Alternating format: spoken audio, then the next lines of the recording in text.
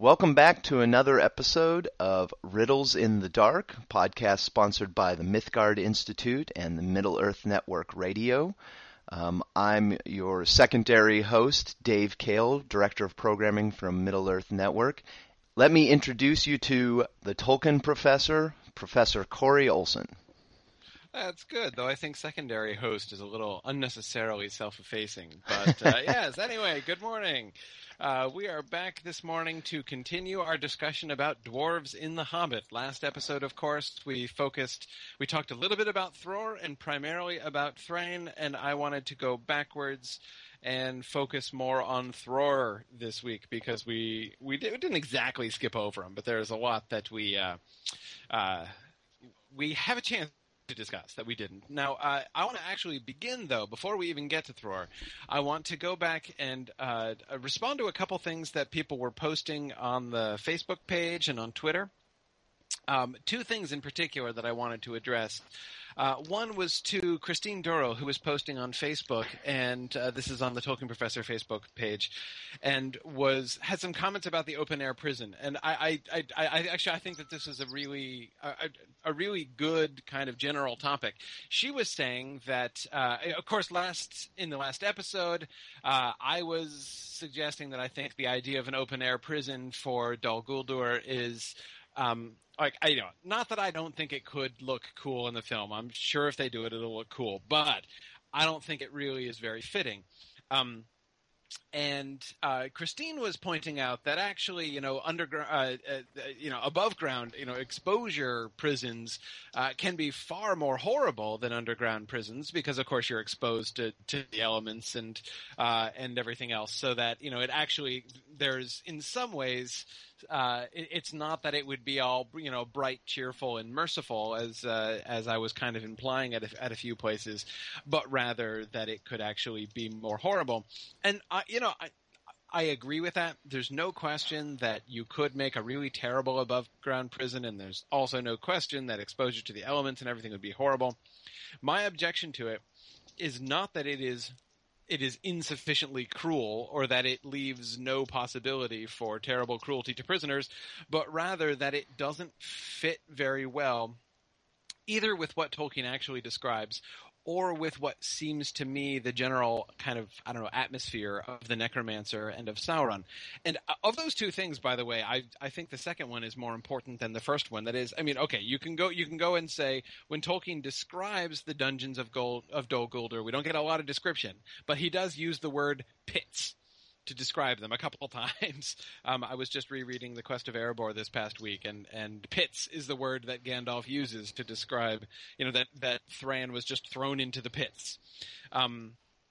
So it's pretty clear that Tolkien envisioned them as being subterranean. But, like I said, to me, that's not necessary. I don't think that, I'm not going to argue that the filmmakers are bound to just to put on screen every conception as Tolkien himself imagined it. It's okay for them to reimagine things. That's all right.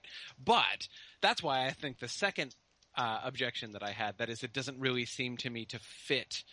Well, I'm tempted to say symbolically, but that makes me sound like an English teacher. But which okay. I am. But anyway, I'm not just trying to get all literary critic there. It just doesn't seem to fit with the atmosphere. Sauron and Sauron's tower is all about dark and enclosed spaces, being open to the air and the sky and the sunlight. Especially the sunlight is something which is very, very contrary to everything that we get about the Dark Tower, hence the name, and also about Dol Guldur, which we're told is very dark. It's the center of all of the darkness of Mirkwood. We see in The Hobbit how dark Mirkwood is. Not just the fact that very little light comes in to the forest, but also that everything turns black. Even the animals and butterflies and things turn black in Mirkwood, except apparently some of the deer. But that's a different subject. Anyway, so everything is dark, and it's hard to imagine that the dungeons of the Necromancer himself are going to be open and airy. That just seems to me it just doesn't really seem to fit with that whole atmosphere. So that's why I'm a little bit well, I don't know. I won't say pessimistic. Like I said, it's not that I don't think they might make it cool, but it's definitely not a way that I would have done it for that reason. Yeah, I'm not buying it either. Yeah. Now, the other thing I wanted to address is sort of a more general textual question. That is, Ed Powell on Facebook was, and this is actually something I've heard from a couple people. Ed was the most recent one who posted on this. Actually, I think Ed, you posted on this more than once. That is, once recently, and that you had already said this, a while back, and were kind of reminding me of it, which I think is a good point that a lot of people are kind of asking about, and that's a question of permissions. I've said several times that I think if you really want to understand better what they're doing in the films, read The Quest of Erebor, and it will really help because, the Appendix A material and The Quest of Erebor, remember The Quest of Erebor, which is published in Unfinished Tales, is just like, the extended edition. It was literally on the cutting room floor. When Tolkien first wrote the appendices of The Lord of the Rings, they were even longer than they currently are, and he had to cut them down. And one of the things that he did was cut down the stuff which was later published in The Quest of Erebor. So he was originally going to include that in Appendix A. So when you think about The Quest of Erebor, you should be thinking about it together with the stuff that we get about Durin's folk at the end of Appendix A. Anyway, so I've said that several times. That it's pretty clear that it's in this sort of post-assimilation with the Lord of the Rings material version of the Hobbit story that Peter Jackson is working with in the films. I think that's really abundantly obvious. However, several people, and including now I'm finally getting to Ed's point that I referred to before, they don't have the rights to The Quest of Erebor.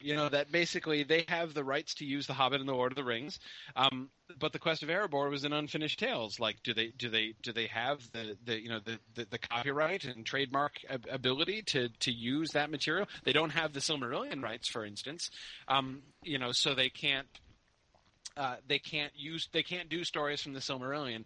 People ask me if there's ever going to be a movie on the Silmarillion, and I say, well, that will happen. I firmly believe that will happen literally over Christopher Tolkien's dead body. Like, he has control over the Silmarillion material that is in the hands of the Tolkien estate. And I do not believe that Christopher Tolkien will ever in his lifetime give permission for any films to be made on the Silmarillion material. After his death, maybe his heirs will, but I mean, nothing would shock me more. For me, it would be like, the cessation of taxes, the reversal of gravity, and Christopher Tolkien gives permission for a Silmarillion movie. Like, I consider those things in about the same category. Anyway, so technically, yes, the Unfinished Tales material is not part of the license that Warner Brothers has access to.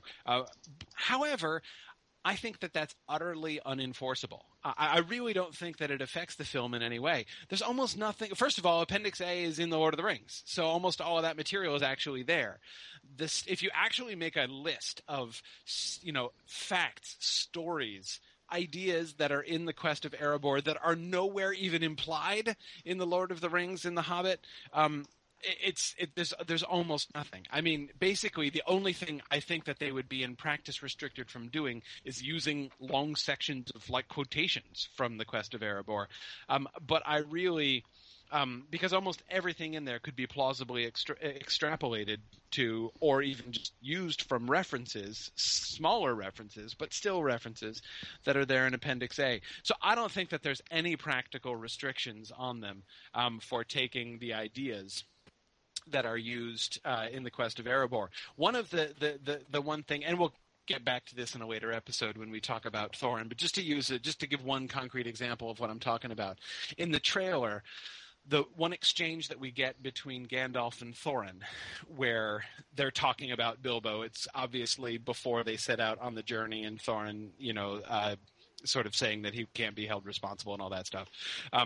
That is clearly a concept from The Quest of Erebor. One of the primary thing that The Quest of Erebor gives that we don't get in these other places is that we we get the fuller story of the conversations that happen between Thorin and Gandalf behind the scenes, and sort of Gandalf's whole side of things.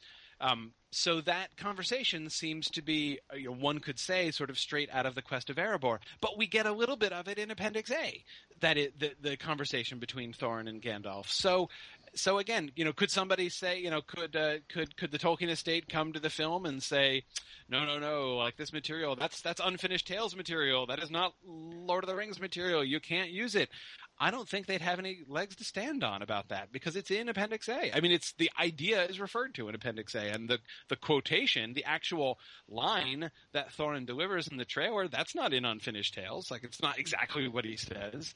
So, in practice, I think that concern is not really going to end up being relevant. So anyway, sorry, that was kind of a long spiel at the beginning, but it's been something that I've been wanting to address about just kind of on the general subject of film adaptation that has, I think, some relevance to a bunch of things we're going to end up talking about. So. So, just briefly, we have some other good feedback from people.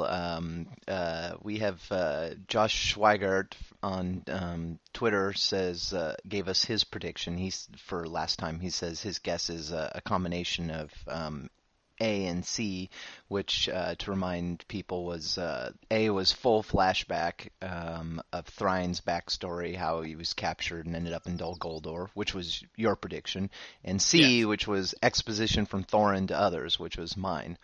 We also had a message from Dr_Bombay, who says, "Holy cats at Tolkien Prof. Just listened to episode 1 of Riddles in the Dark podcast. A whole episode coming about Azanulbazar," and then he did an all caps #swoon.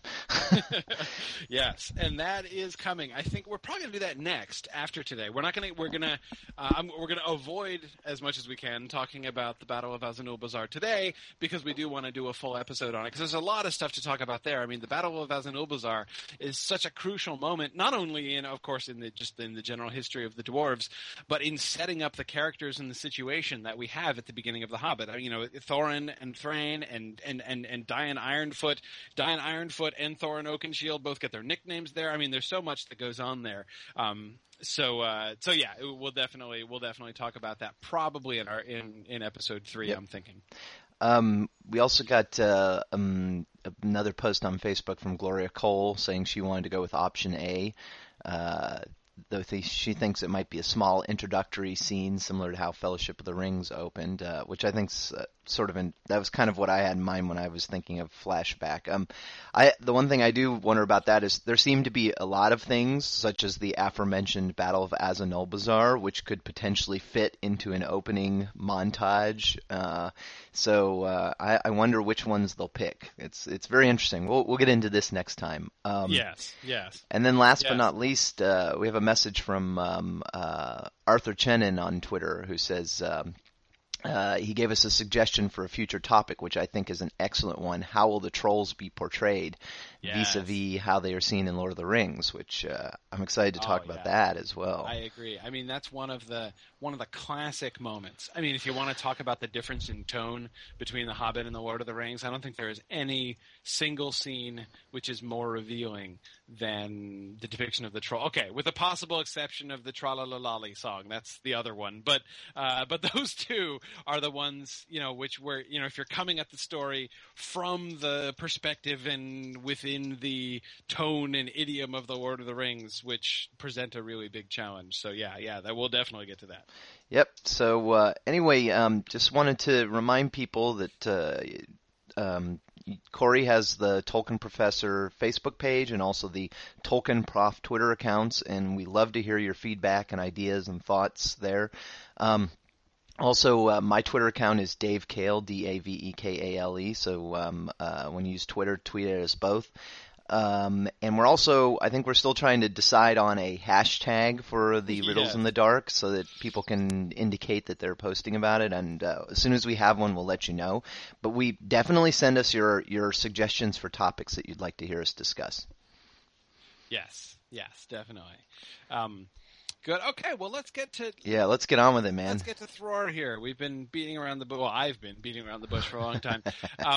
Okay, so Thror. As we talked a little bit about Thror last time, and sort of the chief things about Thror, which are most interesting to think about in connection with the films, especially, is the end of his career, the end of his life. He's, of course, the one who is the king under the mountain when Smaug attacks. So that too is going to be. I mean, even I think we're not going to do a formal prediction on this, but that too I think is a really interesting thing. To what extent is the arrival of Smaug at Erebor going to be in the film, and how do you handle Thror? Because of course in the book we don't really get any details. The story of that is, we don't get any details about Thror, which you would think would be, in some ways, a really important thing. The version of the story that we get in Chapter 1 of the book is from Thorin's perspective. And Thorin survived and is able to tell the story because he was away. He was out wandering. He wasn't in the mountain when Smaug attacked. So by the time he realizes what's going on, the attack's already happened. So he doesn't give very many details of how the battle actually went. Thror was there in the mountain and ends up running away and leaving out the secret door. So Thror and Thrain alone emerge from the secret door, having escaped while all the rest of their people were killed. Almost all the rest of them anyway, by Smaug. And so that by itself is presents some really those facts are all that we're given. So, depiction-wise, if you were to actually depict the attack of Smaug, what do you do with Thror, the king who is, whose people are destroyed? He must be beaten back somehow, and then he just ends up sneaking out of the back door, and abandoning his kingdom. It's tough. I mean, I don't think that one is obligated to do this and to depict Thror as a coward, running away and leaving his people to be slaughtered. Especially since we're told that they did come out with singed beards, so clearly they had been fighting against Smaug. It's not that they just hid themselves away and scarpered at as soon as he shows up. But anyway, I don't blame the guy. He had just the worst string of bad luck, don't you think? Thror is he does. Well, I mean, really, the whole House of Durin. Gandalf talks about the singular misfortunes of the House of Durin. But certainly, the whole Balrog thing was kind of a downer. I mean, that was a more than unusually serious misfortune, and then you go and you restore the kingdom at Erebor and everything seems fine, and then freaking Smaug shows up, and and even between then, if I recall. So I don't fully understand why they abandon Erebor for the Grey Mountains, but they go up to the Grey Mountains and they run into the so-called cold drakes that we don't know much about, get driven out of there, go down to Erebor, and then the dragons follow them down there. And they just get they get unhoused time and time again. They just seem to have it's bizarre. It's like they have some kind of curse following them around.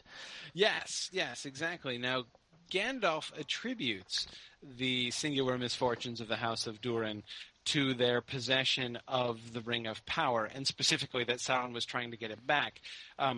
As you may recall, that the Seven Rings were given by Sauron to the dwarves, and of course the whole point was to corrupt them with them. He wanted to make, 7 dwarven ring wraiths who would be cool in different ways from the human ring wraiths that he already had, but they failed. The dwarves just don't become wraiths, and although there is still, clearly some kinds of dark influence of the ring upon them, it doesn't turn them into Sauron's slaves, which was his point. So what he had done is, I've compared this before to essentially a recall order. He's trying to get the Seven Rings back because, to Sauron's frustration, some bad stuff happens, but they kind of turn out to be a net gain for the dwarves. I mean, they're actually useful, and actually succeed in giving the dwarves power without enslaving them to Sauron's will. So basically, they just don't work, and he's trying to get them back. And the dragons take and destroy some of them, we're told, and Sauron has reclaimed most of them, and there was only the one last one ring of the 7 outstanding, which was Thror's ring. So he attributes the singular misfortunes to the fact that he had the ring and that Sauron was pursuing him. This is why, for instance, Thran gets captured, of course, by the necromancer, because he finally has the opportunity, Sauron does, to get the ring back. But that doesn't explain everything, I don't think. Like, for instance, it doesn't really explain the Balrog. And just to come back to a point that you made a minute ago, Dave, it's never been really clear to me why the dwarves left the Lonely Mountain and went up to the Iron Hills and then came back. Grey Mountains. The Grey Mountains, yeah, sorry. Yeah, the Iron Hills are where the sort of like the Iron Hills are like the suburbs of the Grey Mountains. Yes. And it's where the rest of the people of Durin kind of hang out after the conquering of Erebor by Smaug. That's why Dain and his people are there and can come marching down in time for the Battle of Five Armies. They're like the significantly less nice suburbs. Yes, exactly. But though I think that in calling them the Iron Hills, I think that one of the things that he's implying is that there is iron there. So I mean, I think that like the dwarves, I mean, they're kind of cool, though it is like, you know, definitely moving to a lesser neighborhood. But anyway, nevertheless, that's kind of where they eventually end up. But yes, why they moved to the Grey Mountain, I'm not really sure. It's never been totally clear. I mean, we're told about the move, but there's no Balrog driving them out. You know, they're not driven out of the Lonely Mountain. They just go. And then they come back later on, after they are driven out of the Grey Mountains by the Cold Drakes, as you say. Yeah, I sort of got the impression that basically just there were so many that sort of the bulk of the people were in the Grey Mountains at that point, and it just seemed like kind of the place to go if you wanted to be king of all the dwarves.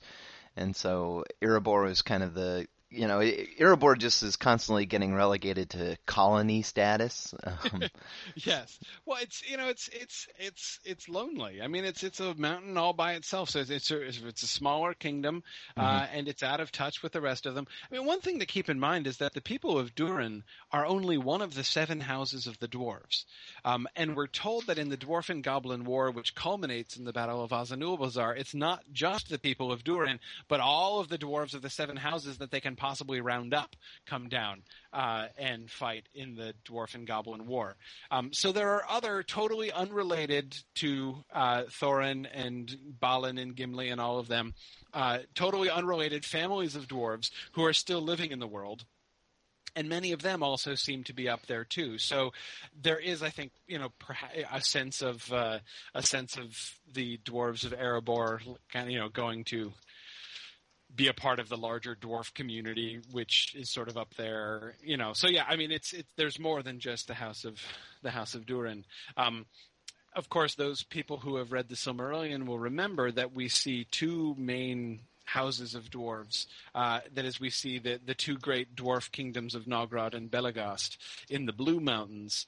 In the Silmarillion, those are the dwarves who are interacting with the story. They're the ones that fight alongside the elves at some points and against the elves at other points, in the Doriath incident, for instance. And those are neither one of those. The dwarves that we meet in the Silmarillion are not the people of Durin. That's not Thorin's ancestors. They are totally unrelated to them. They're 2 of the other 7 families of dwarves. That whole time, Durin and his descendants are in Khazad-dûm. They've already built Khazad-dûm and are living there during the First Age, you know, happily. Somehow, their bad luck doesn't seem to have started. Somehow they seem to miss out on all those horrendous events throughout the First Age. Yeah, exactly. They're doing pretty good then. Yeah, exactly. Khazad-dûm is already called the greatest. I mean, it's the greatest of the dwarf mansions already in the First Age, and then it's not until, of course, they can't have their Balrog problem until after the First Age, because the Balrogs are still up pounding on the elves during the First Age. The Balrogs don't take take refuge deep beneath the earth until the end of the first age comes. So, exactly. That Durin's people are not cursed from the beginning in that way. And again, this I think is one of the reasons why Gandalf is sort of saying, really, things kind of hit the fan with Durin's people when they get the Ring of Power. And that's not just because like the Ring of Power itself brings a curse, but Sauron is actively pursuing them. I mean, like they are high up on, Sauron has a list of people that he's trying to get to, and they are up there. Just as, for instance, the Dunedain are also high on Sauron's list of people he really quite wants to stomp. And that's why you've got the Witch King of Angmar, the Lord of the Ringwraiths, going up into the north, setting up his own kingdom in Angmar, setting himself up as the Witch King, and fighting these long wars to try to stamp out the North Kingdom, which eventually he does. Right. So, I mean, there are reasons why you get all of this bad stuff happening in the North Kingdom of Gondor and in the South Kingdom. There are lots of, sort of conspiracies of bad stuff happening down there, too, though not quite as successfully as in the North Kingdom.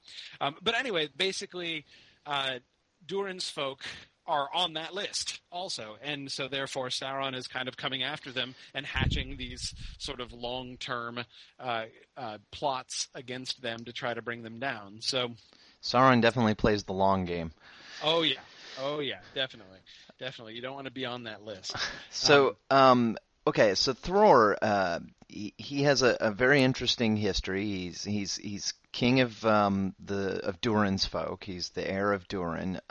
He becomes king when they're in Erebor, I believe, after they're driven out of Khazad-dûm. He abandons that for the Grey Mountains. He gets driven out of Grey Mountains by the Cold Drakes, and while that happens, I believe it's his. Oh no, he doesn't become king then.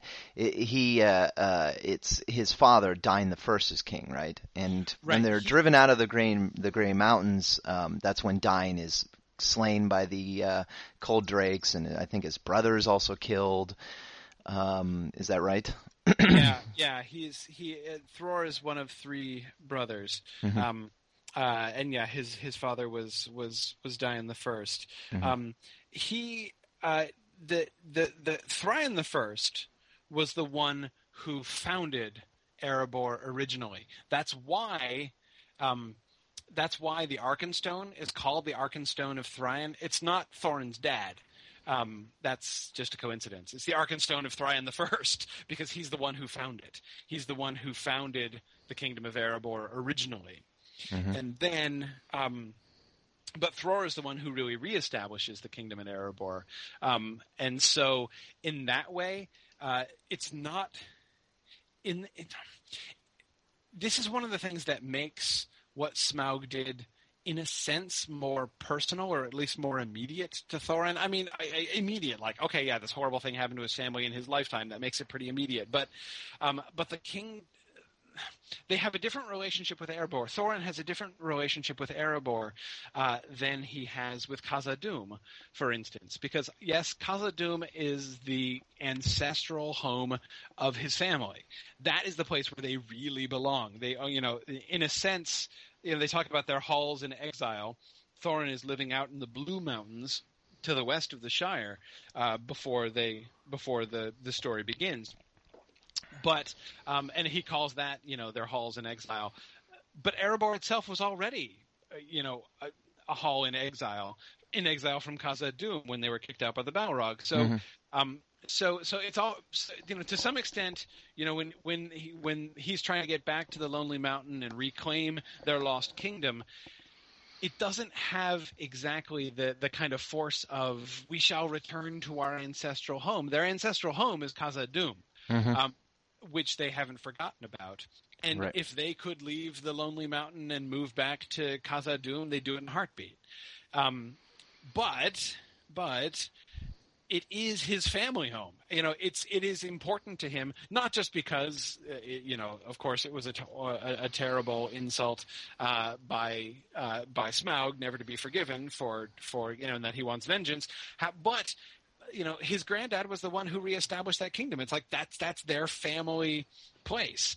So it's kind of personal to Thorin in that way, not in the like grand ancestral sense, but sort of more personal. Mm-hmm. Erebor is where his own family has really established themselves. Yep. Yeah, so after they get driven out of Khazad Dûm, and then driven out of the Grey Mountains, and then driven out of Erebor finally, they eventually have to. Most of the dwarves go to the Iron Hills, which Jessica, one of the reporters from Middle Earth Network, just tweeted at us, called the Dwarven Ghettos. Yes. Actually, I think Thror, Thrine, and Thorin end up in a worse place. They end up in the hills of Dunlin, correct? Yeah, they're sort of out west. Exactly. I mean, you talk about slumming. But then they do establish halls out in the Blue Mountains too. Which, remember, the Blue Mountains. There's a little bit of Blue Mountains left on the coast of Middle-earth near the Grey Havens and stuff. That's there's like a little bit of Blue Mountains. And again, if you remember your Silmarillion, the Blue Mountains are the huge range that separate Beleriand from the rest of Middle-earth. And that's where the dwarf holds were originally. So there actually is, I would say, certainly their place in the Blue Mountains is, culturally speaking, a step up from the hills of Dunlin, certainly, because the Blue Mountains were the ancestral home of some of the dwarves before they inconveniently fell into the ocean at the end of the First Age. But still, originally the Blue Mountains were a dwarf stronghold, and we know that dwarves still live there. Though, again, yes, most of Durin's people are in the Iron Hills. Right. Yep. Okay. But so wherever it is they ended up, they're pretty disappointed. And Thror eventually gets tired of it, and Thrine, of course, eventually gets tired of it as well, as we talked last week. Yes. And so Thror decides, why not? He'll go back with just his one servant and try to reconquer Moria. Yes. And before we get to that, because this is going to lead us to our prediction of the episode, I did want to talk about briefly about the artifacts that he leaves in the keeping of Thrine, because we talked about these last time, because Gandalf gets them from Thrine in the open air dungeons of Dol Guldur, and passes them on to Thorin. But so Thror leaves his map that he drew, and I believe does he also leave the key? Yes. And then I guess the ring too with Thrine. Yes. Yeah. The key, by the way, has an interesting history. That is an interesting history in the writing of the book.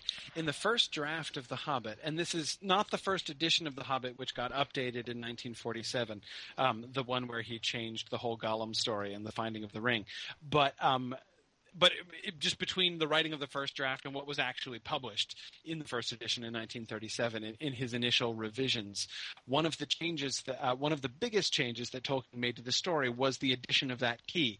In the first draft, Gandalf gives to Thorin the map. And for purists out there who know the drafts of The Hobbit, of course, neither Gandalf nor Thorin was named Gandalf and Thorin in this first draft. They had different names, too. Gandalf was named Bladorthin, and Thorin was named Gandalf. But anyway, it becomes tremendously confusing.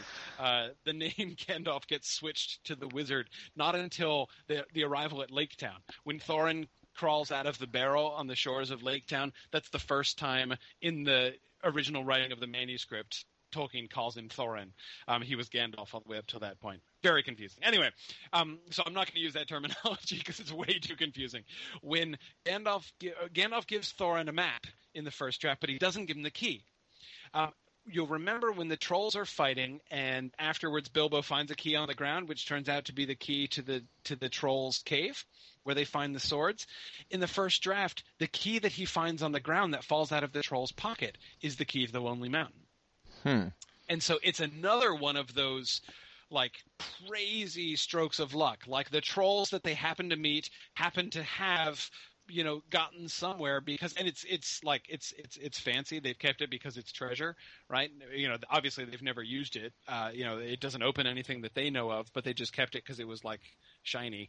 But anyway, the tree, the key that falls on the ground, they look at it and they're like, "Hey, this is not a troll key. This is a dwarf key." And Thorin is like, "I think I shall keep that." And so later on, when they get to the Lonely Mountain, you have all of these kind of unlikely events and sort of the prophecy that's coming true. You have the additional element of, oh, and this random key that we found on the ground that the trolls had also turns out to be the key that opens the Lonely Mountain. Now, Tolkien seemed to think that was kind of taking the whole phenomenal strokes of luck thing one step too far. So when he was revising that first draft, he made the key go along with the map and be given to Gandalf by Thrain, who then gave it on to Thorin. So that's just kind of an interesting sort of tidbit about the key. But its attachment to the map then becomes a package deal. There are three things of importance that Thror still has in his final days of poverty in exile. He's got the map that he made, he's got the key of that side door that the map reveals, and he has his Ring of Power. And he gives all three of them to Thrain before he goes to Moria. And this is the thing that the dwarves don't know. They know that the House of Durin had a Ring of Power, but they don't know that Thror gave it away. So when he goes to, this is why, as we're told in the Lord of the Rings, when Balin goes back to try to resettle Moria, he's hoping to find the Ring of Power there because they think that Thror had it. Poor guys probably would have wanted to know that. Yeah, exactly. Yeah, it is a little bit unfortunate that they weren't aware of that.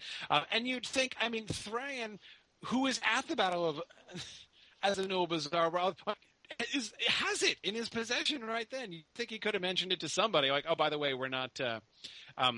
Like they found no ring on the body of Azog. Well, no, of course they didn't. Thrain still got it standing right over there. Anyway, yes, there are times when too much secrecy can definitely cause problems.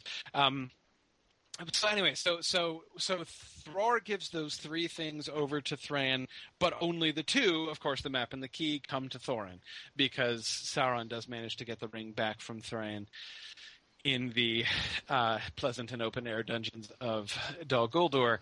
And but the other thing that I wanted to emphasize about the key and the map especially, this is a thing which I am, we're not going to do a sort of a specific prediction about this, but one of the things that I am really curious about is how they're going to handle the moon letters on the map. I'd be shocked if they don't do the moon letters on the map at all. I think it's going to happen because it's cool.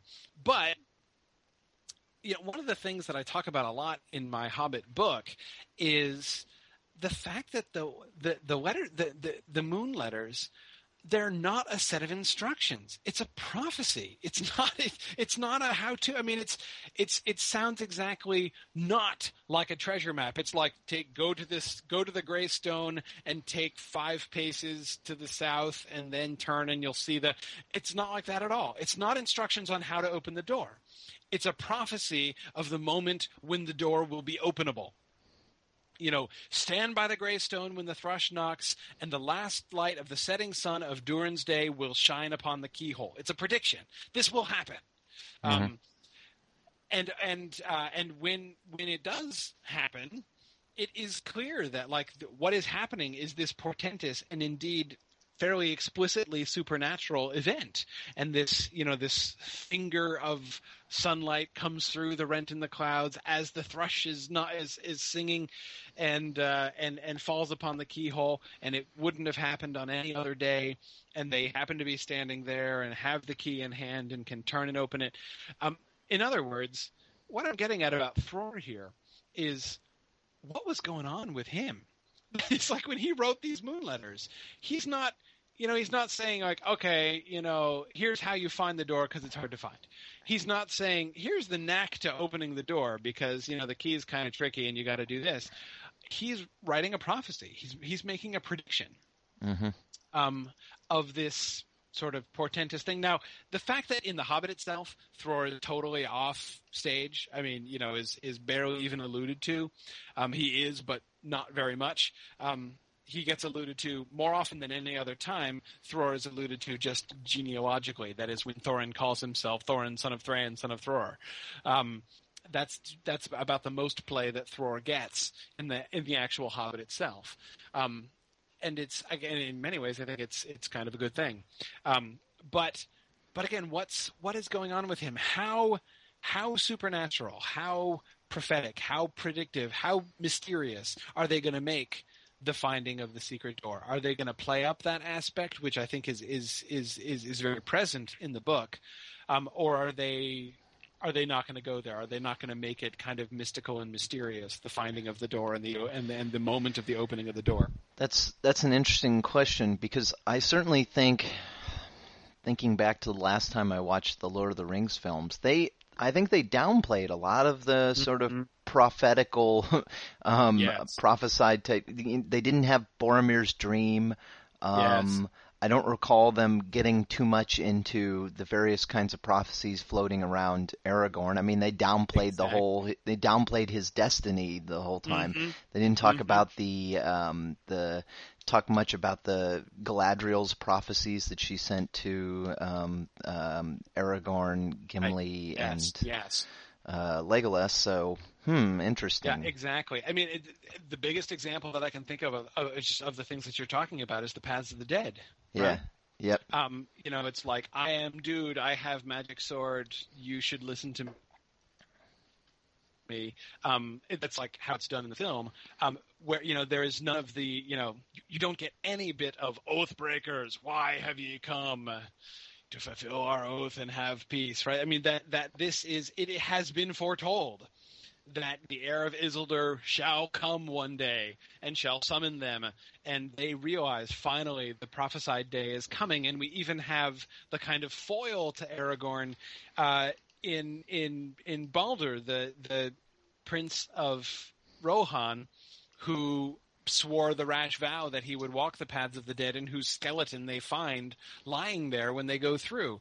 So you have this clear illustration. The time is not come, the destined moment has not arrived, and you're absolutely right. That element is completely absent. Certainly from that moment in the films, and I think you point out several other really good examples. So I agree. Given those precedents in the Lord of the Rings films, I'd be a little surprised if they go here. But it's certainly, I think certainly I'm not sure what tense to use of my book, because I have written it, but it is not yet released. So, anyway, none of us has read it. Right, that I do argue in my book, I think is a pretty prominent theme in The Hobbit itself. But I'm increasingly thinking, we won't do it today, but I'm thinking we may have to return to these central artifacts. And maybe we'll have a whole episode just about artifacts, and we can talk a little bit we can get into Verlin Flieger's talk from MythCon. But I think we need to have a central artifacts chat and make a prediction about how the map will be executed. Yeah, and of course, we can talk about Sting and Glamdring and Orcrist in that part as well. But let's continue our painstakingly relentless drive towards today's prediction. Yes, exactly. So let's get back to Thror and his final. Let's talk about Thror's unseemly end. Yes, unseemly indeed. So he shows up. He shows up trying, as you say, to single-handedly resettle Moria, and he took a servant. He's not completely single-handed. He's got his buddy Nar, right? Right. I'm sure was a great deal of help. Who needs an army if you have Nar? Yes, exactly.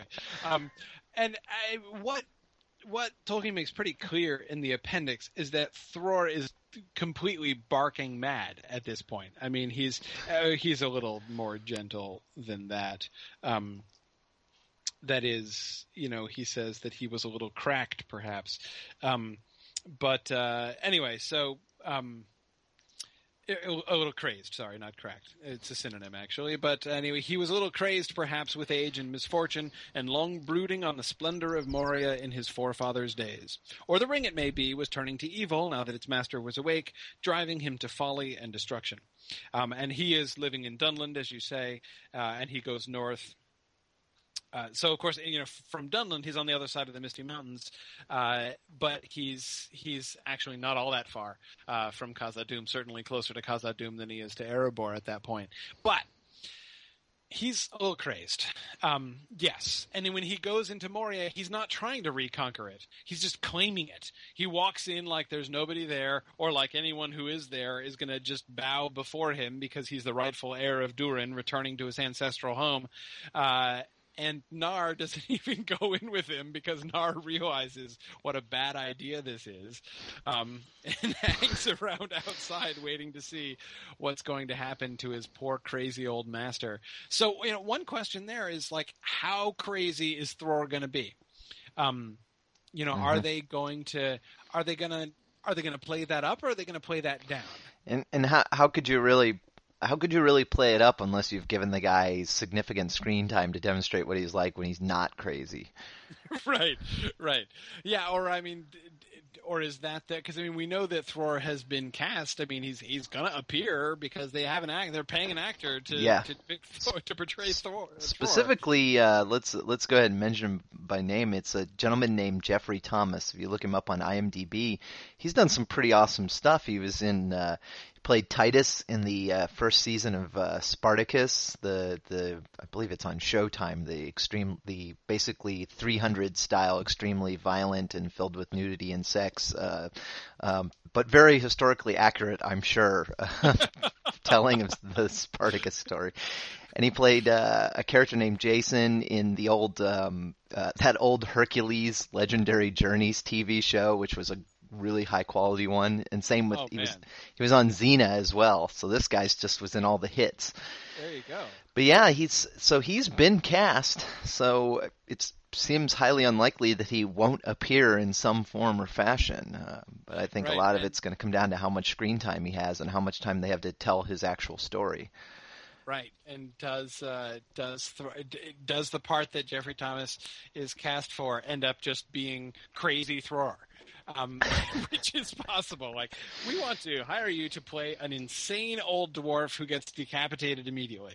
Yes. That it's quite a resume builder, no doubt. Yes. Yes. Maybe they only hired him for his head. Yes, exactly. Does that mean they have to pay him less if his whole body doesn't appear on screen? But that's exactly the question. So he waltzes in, says, "I'm home," and the orcs take him and chop his head off. But of course, the death of Thror is really important in the story because it is the event which kicks off the enormous dwarf and goblin war, because the goblins don't just kill him. Had he just disappeared in Moria, and Nar come back to Thrain and said, Thror just waltzed straight in through the gates of Khazad-dûm and never came out again, I don't think anything happens. But Azog the Goblin, who is the king of the goblins at that point and who is based in Moria, does this horrific and pointed insult where he takes Thror's body and he cuts off his head and he carves his own name into the flesh of Thror's forehead, carves his name Azog across his forehead. In dwarf runes. To make sure they can read it. And says, go back and tell his family that I killed him and I will treat any other beggars who come here. And of course, it's even just that insult, the fact that Thror has come as a returning king, right? This is the return of the king. Well, it doesn't go so well. But he's marching in like returning royalty, and is being treated and being mocked for being a beggar. and being turned away as if he were just begging for pennies at the door. And that insult by itself is a very serious insult under the circumstances. And then you add the fact that, tell his family I killed him and I will do it again if they come this way. And they, so he throws him a coin, a bag of small coins. Again, sort of, an insult, like, since you're here to beg, here, I'll give you a little handout. And this is when Thrain hears about this, it cannot be borne, he says, and they swear vengeance, and this starts the war. So, again, I think the question of how Thror will be treated, whether he's going to be crazy, whether, is his return to Moria going to be depicted as a noble but misguided thing? Is he going to be – I could see them playing it in a couple different ways. I could see him depicted not as like I'm so crazy that I'm just basically giving myself up, but you could imagine him being sort of betrayed in some way or ambushed or so. I don't know. There are lots of ways that they could do it depending on how they want to depict Thror, how they want the audience to respond to Thror. Do we see him as a victim? Because, if I were doing it, my temptation would be to sort of make Thror the kind of symbol of the whole family, of like the misfortunes of the family. That, if Thorin's family is one which is, a noble, indeed a royal line which has fallen on hard times, Thror is kind of the poster child of that. Mm-hmm. And I think could easily be made anyway into the poster child of that. Yep. And that's kind of what I'd be tempted to do if I were, if I were writing this screenplay. And if I were doing that, I would probably not want his only screen time to be him looking crazy and foaming at the mouth and stuff. I think you know what I think we need to do? I think we need to read the full Azog quote. Because this is an awesome quote. I love this. Yeah, go ahead. All right. If beggars will not wait at the door, but sneak in to try thieving, that is what we do to them. If any of your people poke their foul beards in here again, they will fare the same. Go and tell them so. But if his family wishes to know who is now king here, the name is written on his face. I wrote it. I killed him. I am the master. It would be pretty awesome if they just plopped that quote directly into the film. Yeah, yes, it would. It would. And Nar tries to take the head with him. But Azog says, drop it, be off. Here's your fee, beggar beard. And he throws the bag of money. And so that's all that Nar takes away with him. We should mention that Azog has also been cast. Yes. And that, more than anything else, I remember the day that was announced. I remember the day that we first learned that Azog had been cast. And my first thought was I was really excited. It was actually one of the casting announcements that excited me more than any of the rest. Because as soon as I heard that Azog had been cast, I was like, awesome. We're gonna get the Battle of Azanul-Bazar then. There's no other excuse to cast Azog if we're not gonna get to see at least a glimpse of the Battle of Azanul-Bazar. So. Mm-hmm. So I thought that was awesome. Then later on, I had a kind of a dark suspicion, which I hope turns out to be wrong. And that is, like, what if they're actually going to combine the characters of Azog and Bolg, his son? Uh-oh. What if they're casting Azog because they're going to make Azog the leader of the goblins in the Battle of Five Armies? That was like the dark suspicion, which came in the dark of night later on. That's true. Maybe they're going to excise the Battle of Azanul-Bazar entirely. Because it's, you see, no. I know, but anyway, we'll talk about the Battle we'll talk about that next time. But but it is true that, like, you do get, like, the multiplication of goblin leaders, right? And, like, why try to differentiate Azog and Bolg if you can just have the one? And have and especially if they could roll the whole, like, vengeance for the death of Thror into the Battle of Five Armies too. Like, I can kind of imagine them doing. I hope this doesn't happen, but I can imagine them doing that. So anyway. Yeah, a 2-minute cameo at the beginning of the movie seems like a waste of this 7'1" former pro wrestler guy that they cast as Azog, Yes, who is also in Game of Thrones, by the way. Yeah, I love the fact that he's Gregor Clegane in Game of Thrones. That is like, what a resume this guy is going to have. Gregor Clegane and Azog the Goblin. Man. Wow. Yeah, so we'll talk more about what we think they'll do with Battle of Az and Nol Bazaar next week, and also just gush over how much we love that battle. Yes. But yes. So I guess it's probably time to make our prediction. Yep. Definitely. So we don't make Corey late for class.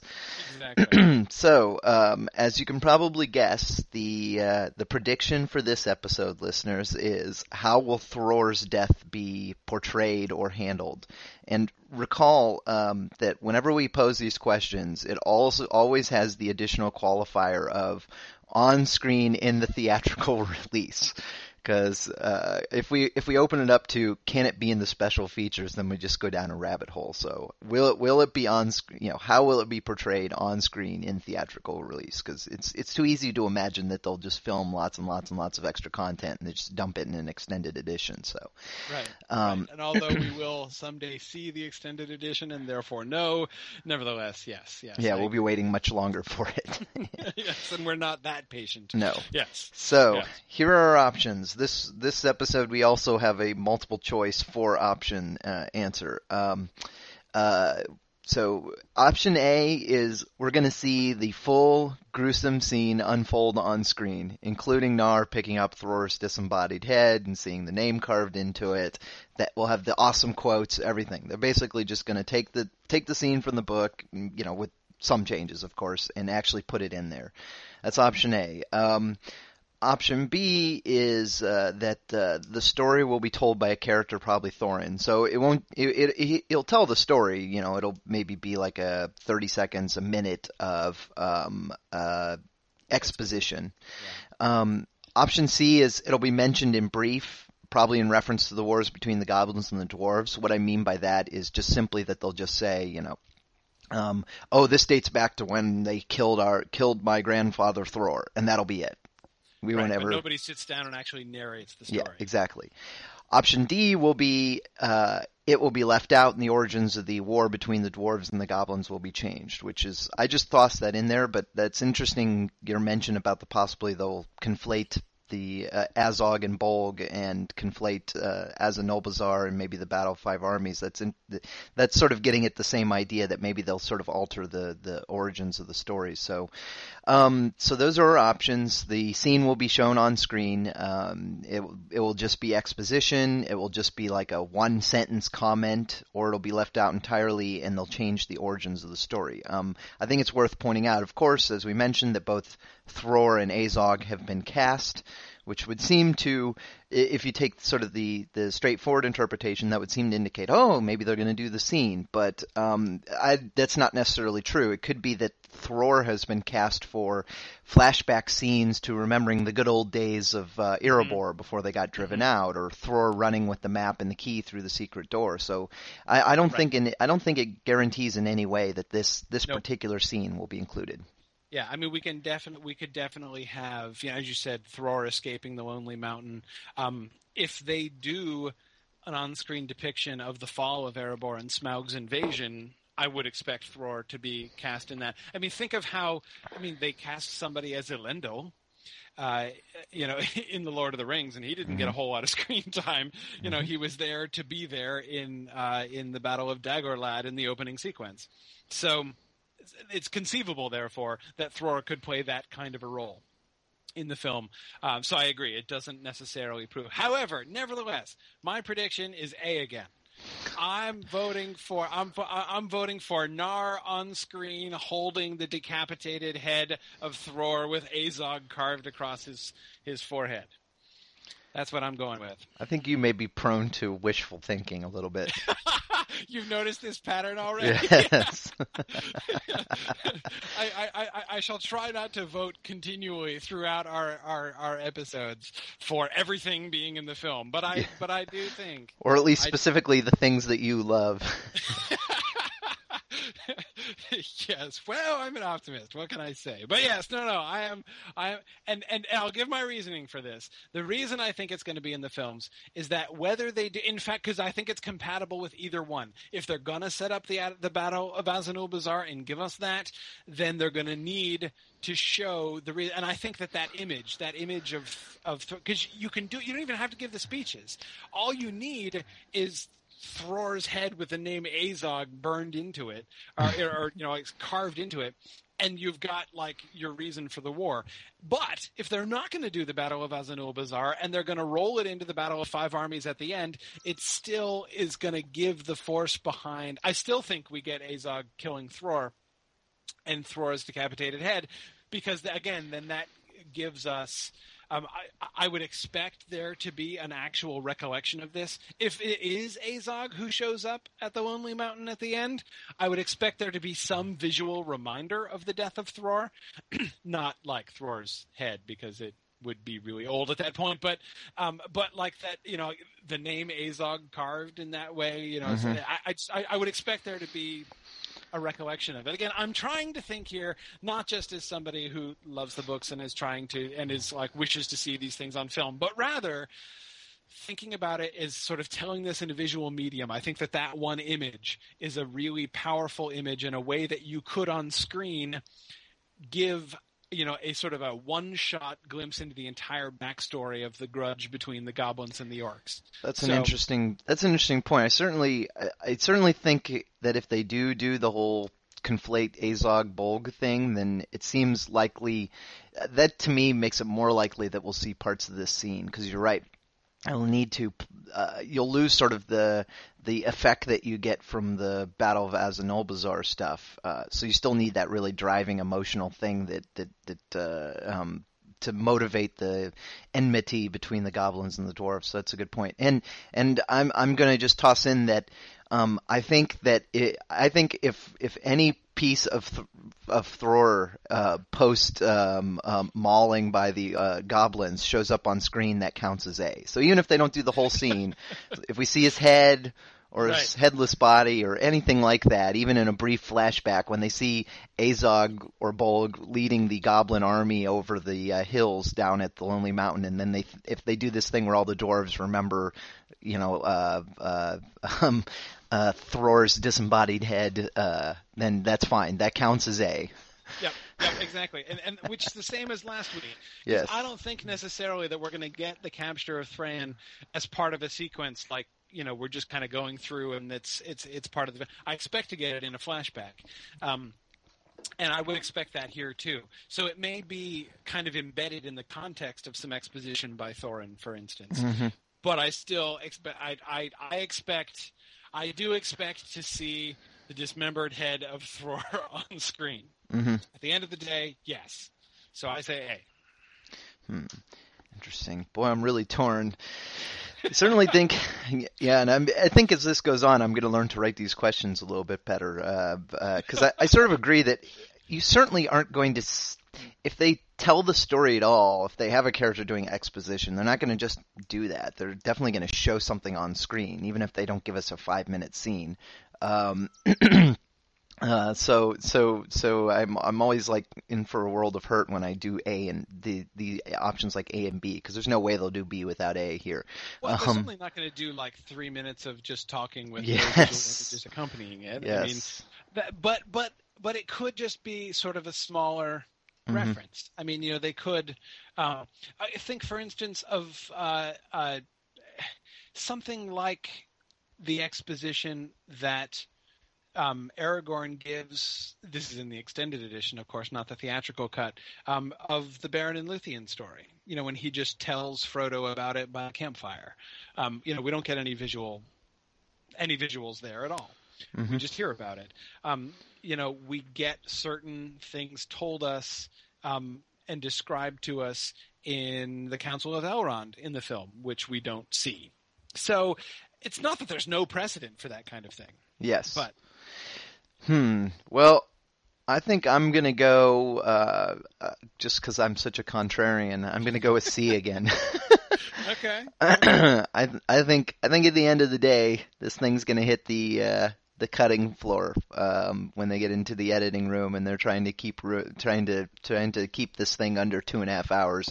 I think they're just going to mention it. They're going to be like, oh yeah, that's the guy that killed our old, my grandfather Thror and made us really mad. I think the scenes that we'll see Thror in will be him alive and happy and well in the Lonely Mountain, and him fleeing Smaug, and maybe some kind of meaningful emotional scene where he's passing on their artifacts to Thran before he takes off for Moria. But I don't think we're going to get to see him being beheaded, having his head carved on, or his body hacked at by a bunch of goblins. Also, that would be pretty gruesome on screen. Yes, it would. Yes, it would. All right. Well, okay, good. I'll be interested to see what our other analysts say.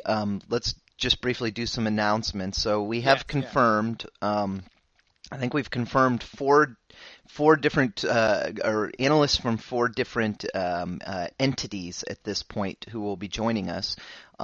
American Golden Star, the hosts of the Casual Stroll to Mordor podcast and proprietors of the website, which is the largest Lord of the Rings online site on the web, will be joining our game. They will be doing a segment on their weekly podcast where they discuss this, although they said they're going to take a more humorous approach.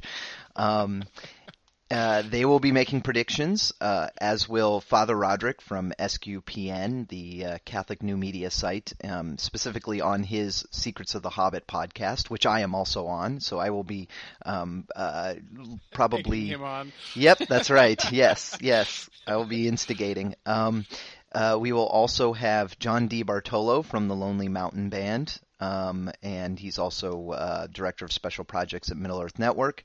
And then finally we will have Arwen and a few other reporters from Middle-earth News, and also from a new podcast they're launching this Friday called Warriors of the Westfold, where they discuss Tolkien and other Hobbit-related news.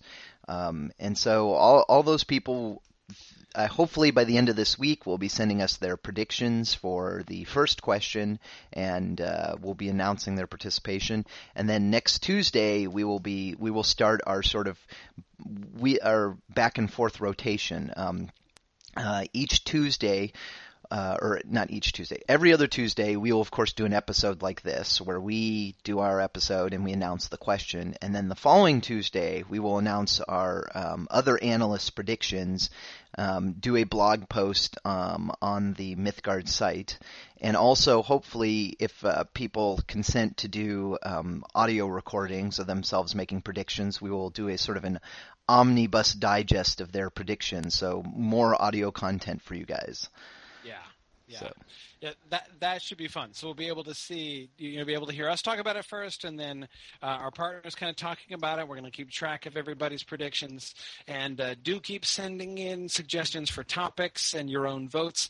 Down the road, we're hoping to have a sort of a more interactive platform where you guys can make comments and register your votes on the predictions and stuff too.